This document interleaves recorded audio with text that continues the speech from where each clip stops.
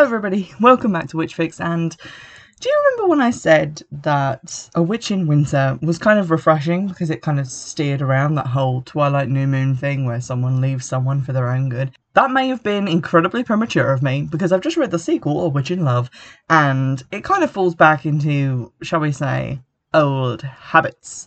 And while I don't think the first book was necessarily deserving of being slated as a Twilight clone, the second book kind of leans more heavily into that, so that's a little bit worrying. Also, I bought all three of these, I think, on eBay together from the same person, and while the first two books have been read, the third one was not, so we'll see why that was, but hopefully they didn't find this book too off-putting, because there was a lot in it that I did really enjoy.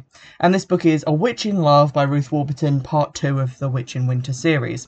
Basically, the blurb is the same as on the first book. It's all about whether you can trust love, which was begun in magic, but they kind of bring that back as like a plot point, which, to be honest, I felt like we'd gotten past that in the first book, so it felt like a little bit of regression. Also, Anna's character seems to have regressed a little bit because she seems to be far more stupid than she was in the first book. But we'll get into the plot and beware spoilers because we'll be talking spoilers. And there will be mentions of like drugging and imprisonment in this, although like no sexual assault or anything like that. So we start off the book, I think, about 6 months after the first one, which ended obviously in that climactic battle against the Witch Council, whose name I can't pronounce, and everything seems to be fine now, except that Anna has, since the first book, decided to completely repress her magic, which is weird because there was no sign that she was going to do that really in the first book that I could see. She seemed to be kind of at peace with her powers by the end of it because she had used them so well to defend people that she cared about. But start of this book, she is repressing them, refusing to do any magic, and unfortunately it is leaking out at odd moments when she is emotionally stimulated. So for example, when she and Seth are trying to get it on, and also when they are attacked in an alleyway while coming home from dinner, and she accidentally kind of blows up at 2 would-be muggers, knocking both of them unconscious. And she feels really bad about it and thinks of her magic as being quite evil, but then Seth raises a good point. Would she be panicking like this if she just whacked them with a rock and knocked them unconscious? Just because she used magic to do it doesn't necessarily make it any less self-defense, so kind of with Seth on that one. Anna then decides to take a trip up to London with best friend Emmeline. They're now best friends, I don't know why, but they go up there and end up visiting Anna's old house, and when they're there, Emmeline gets a really strong sense that there is something magical, and sure enough, they do discover a charm buried underneath Anna's front doorstep, which feels malign. It feels like deadening to magic, and they're a little bit concerned about why that's there, so they take it home to Emmeline's mum, who looks at it. And in looking it over and looking at the parchment pieces inside it, it looks like a spell that was performed on Anna herself, that as long as she called that place home, her magic would be bound, which is why when she kind of went back there and started feeling all those homely feelings, she wasn't able to do any magic. I think that's quite a cool explanation because, like, obviously there'd be a loophole if it was just as long as she's there, you know, she could have gone on holiday, she could have gone other places, but it's as long as she thought of that place as home. It kind of is a bit like that Harry Potter thing, like as long as he called Privet Drive home, he'd be protected or something. It's been so long since I read those books. But it's kind of interesting. And also that there is a spell on her dad to stop him from talking about her mum, which she kind of discovered in the last book because he seemed unable to talk about her. But this time she actually senses it on him and knows that that has occurred. So essentially, it looks like Anna's mum did this before running away, and Anna gratifyingly catches on to this fairly quickly, that her mum bound her powers, cast like a hiding spell over the whole house, and forced her dad never to talk about her, all to keep Anna ignorant of the fact that she was a witch and to keep her safe.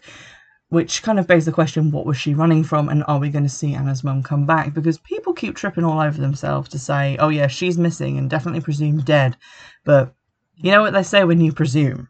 Back in winter, Anna begins to notice some unusual activity around the house, footprints circling the house in the snow, etc, etc. And then a message is left painted on the wall, which is like a biblical reference. I think it's like Deut and then some numbers, so it's like Deuteronomy. and it's all about witches. And she gets told by Emmeline that there is a human organisation called the Malleus Maleficorum, which is Malleus Maleficarum with an O, who still follow the book of the Malleus Maleficarum, still hunt witches, just underground, and they compare it to the clan, but, you know, attacking witches when the laws changed to spare people who were suspected of witchcraft. They talk a little bit about the witch trials and how basically not very many witches were actually caught and executed during those times. It was just innocent people. But they do raise interesting points about how, like, obviously during the trial the witches were, like, exhausted and starved, and they couldn't use their magic during that time because their bodies were too deprived of vital nutrients and rest, which kind of heads off at the pass another loophole where you could have been like, yeah, but if they actually caught a witch, how would they ever capture her? Well, now we know how. The weird message in the Malleus Maleficorum get kind of forgotten about when Dad drops a bombshell on Anna. It reaches her 18th birthday, which is before the date that she has always thought of as her birthday, due to her mother apparently making a mistake on some paperwork, basically hiding her true date of birth. And on her 18th birthday, the spell on her dad appears to have been lifted, and he gives her a letter from her mother to tell her some things. And her mother has basically left just a kind of rambly goodbye note, which doesn't really tell us anything except that, you know, she's sad to go and all that other stuff, and that she's probably dead, which I don't think she is. But it also contains a passport-sized photograph of her mother. Please remember that it's passport-sized. We'll get back to that in a second. But written on it in teeny tiny writing that you need to be a witch to be able to see is a message from her mother that says basically, if you can see this, it means you're a witch, and I'm very sorry. Because there was obviously a chance that Anna was going to come out human and everything would be fine, but now her mother is warning her to be careful who she trusts and who she loves. So, obviously a dire warning.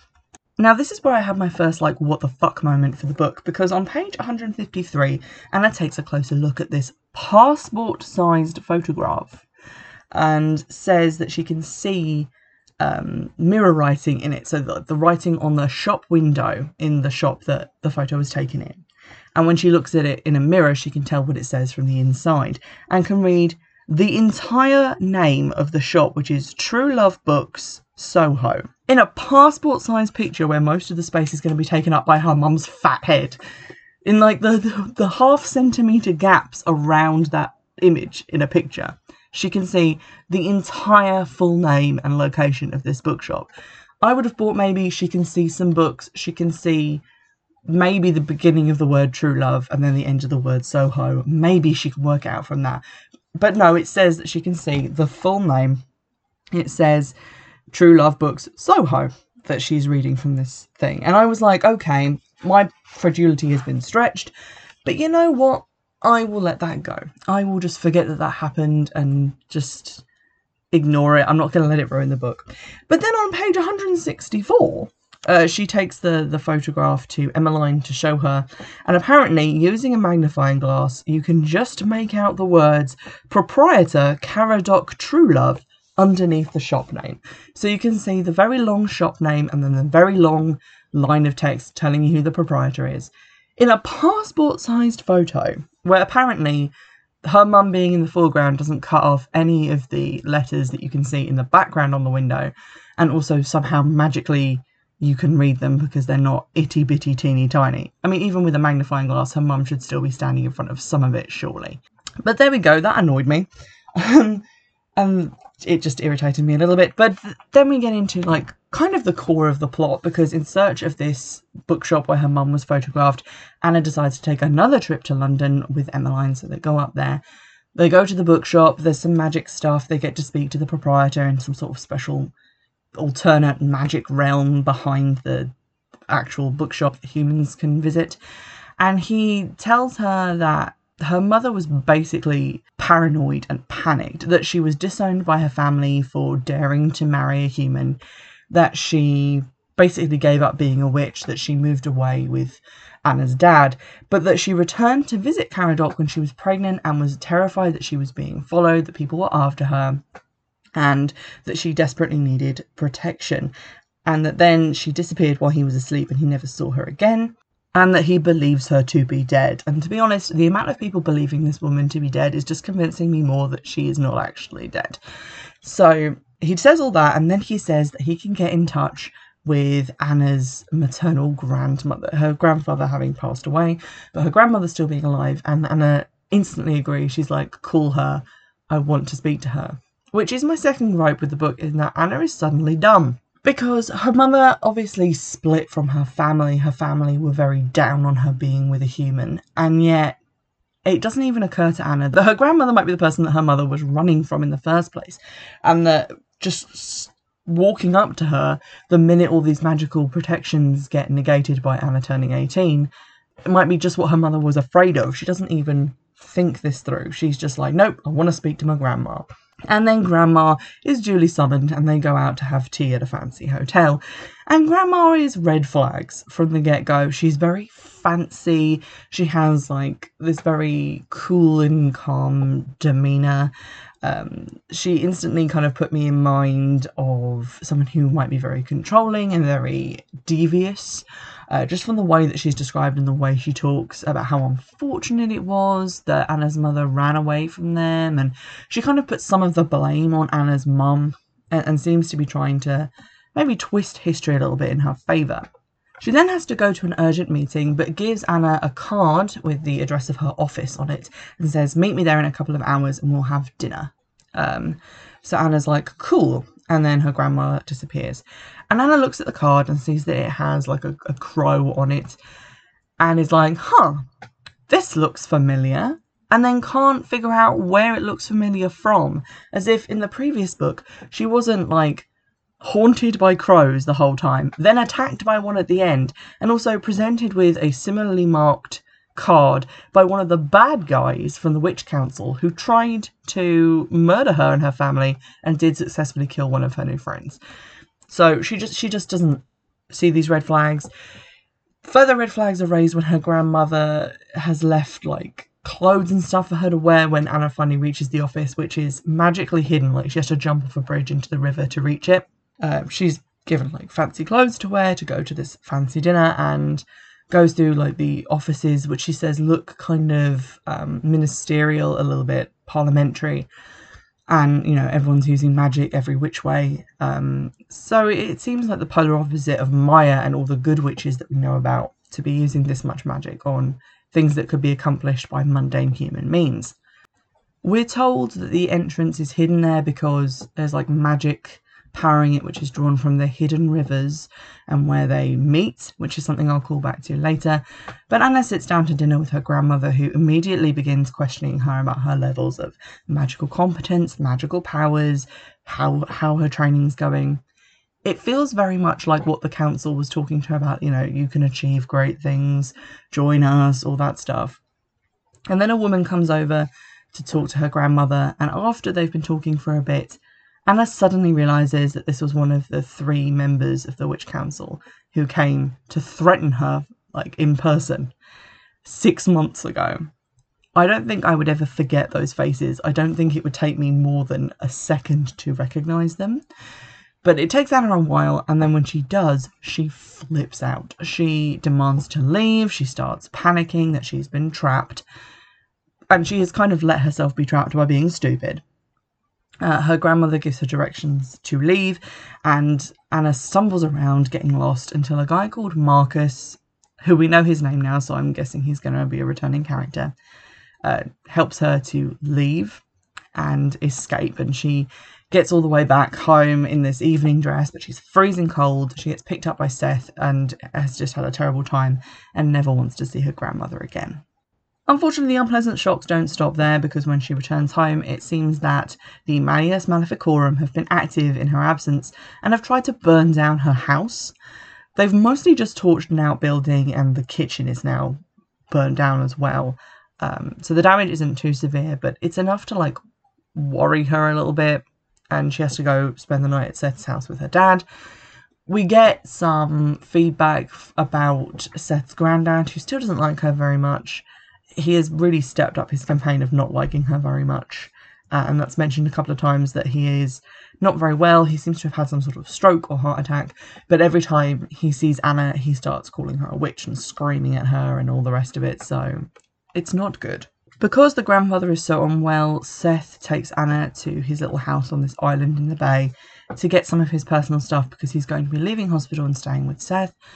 While there, they discover in a lockbox of his personal papers a black hood with eyes cut out and a badge with a double M on it, implying that he's a member of Malleus Maleficorum, and Seth tries on the hood as a joke because he doesn't really know what it's like, and Anna just starts screaming like she has some sort of weird genetically imprinted memory that this hood is evil, which I didn't really get, but whatever.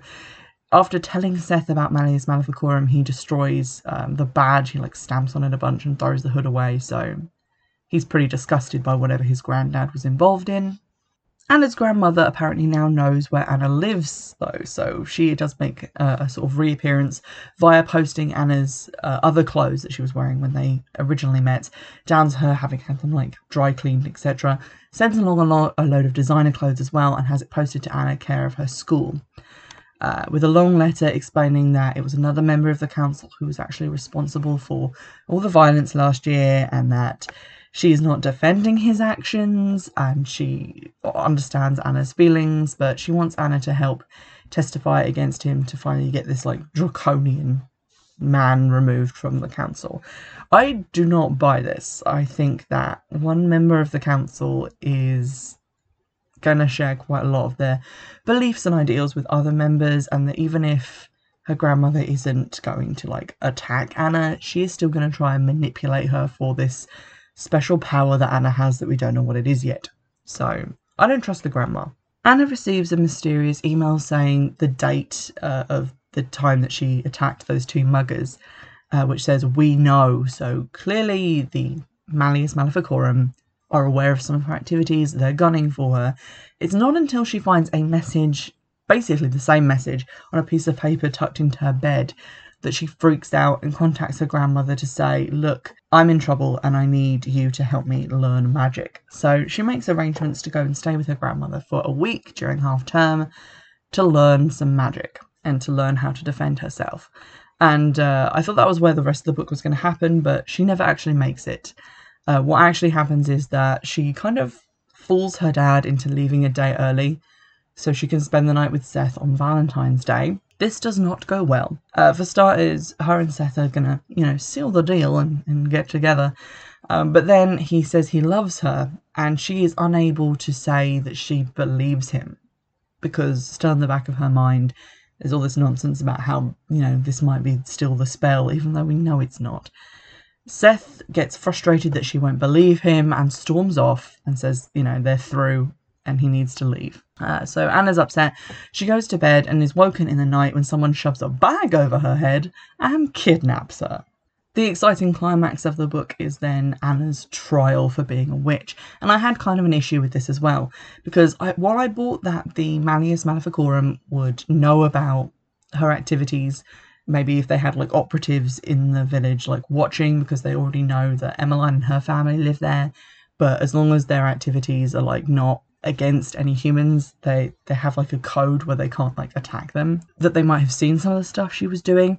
At the trial, they bring forth human witnesses. So the two guys who were magically bamboozled by Anna, okay, maybe they could have hunted them down at a hospital and made them testify, but it seems like these guys aren't worried enough that they are in a court of witch hunters at a secret location. It just feels like there's too much cooperation between normal human beings who don't believe in witches and the crazy witch hunter guys. And to top it all off, somehow this trial was set into motion when Seth's ex-girlfriend Caroline told the witch hunters that Anna had bewitched him. So somehow this secret organisation of witch hunters is keyed into the local populace enough that the local populace, even teenage girls, are aware of them and know how to contact them. It made very little sense to me, but we have the trial. Predictably, Anna isn't really allowed to say a lot in her own defence, and we get some chapters where she's trapped in a cell wearing a scold's bridle and she can't escape because they keep drugging her so she can't use magic. Suddenly at the trial, Seth shows up to testify against her, and this absolutely breaks her heart, even though it's kind of obvious that this is a maneuver to gain her freedom. When he comes to her and is like, oh, I want to get my ring back off her before you burn her at the stake, he injects her with a mysterious substance which gives her all of her magic powers back and then some, and she causes a giant storm which I guess kills or incapacitates everyone who's there, and her and Seth are able to fly to safety before she passes out. It's revealed that this mysterious jollop was something that had been extracted from Abe, that he had volunteered, because through a very dangerous process that can kill both the donor and the recipient, pure magic can be extracted from one person and injected into a compatible person to give them a power boost. So we're kind of, again, toying with that whole love triangle thing, and Abe basically admits that he loves her at the end of the book, even though he is over 20 and she is just turned 18, and honestly that's all kinds of fucked up and weird. I'm not going to get too het up about it because I feel like he's solidly the Jacob in this Twilight scenario, and he's never going to really be in with a chance. Now, everything seems like it's kind of gone back to normal, all's rosy and well, but then at the end of the book, Seth drops a bombshell in that he thinks that while he's there, Anna is repressing her magic. She can't get control of her emotions. He's causing her a lot of problems and distress, and also doesn't want to be in a relationship with someone who thinks that he's under a spell.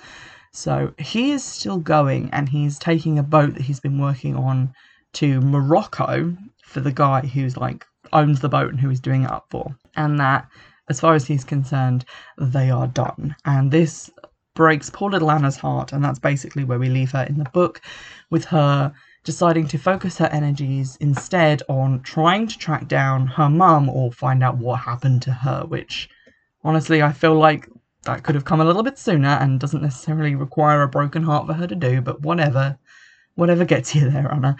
So I guess that's what the third book is going to be about, a witch alone. She's without Seth and is going to try and, find out what happened to her mum and what her secret power is and all the rest of these unsolved mysteries. But I'm concerned that while Seth is away, Abe is going to be featured more in the books. And to be honest, I find him creepy and weird. There's just something about him. At one point he hugs her, and it's described as he presses his belt buckle really hard into her pelvis when they're hugging. He gives me massive r/nice guys vibes, and I'm not a fan of Abe, so I really hope he's not around. But there we go. That was the second book. I said, I liked the first one. This one I liked a little bit less because it felt like the plot relied in some places on Anna being unusually stupid and not recognising things as quickly as she should have, and not being able to get herself out of tough situations. I kind of get, when she was kidnapped, she could, magic her way out of that, and that's fine.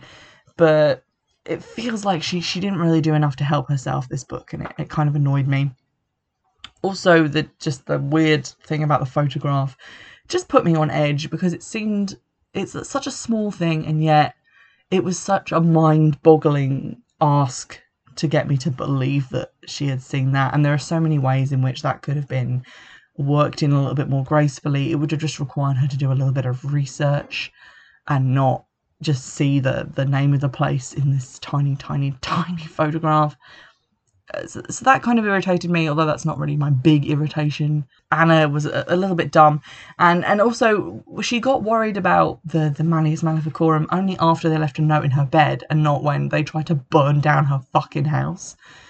So it felt like events had maybe been put the wrong way round, and maybe it would have been better if she came back from London, found the note in her bed, and then wasn't scared enough to call in her grandmother for help until they actually made an attack on the house. I feel like that would have made more sense.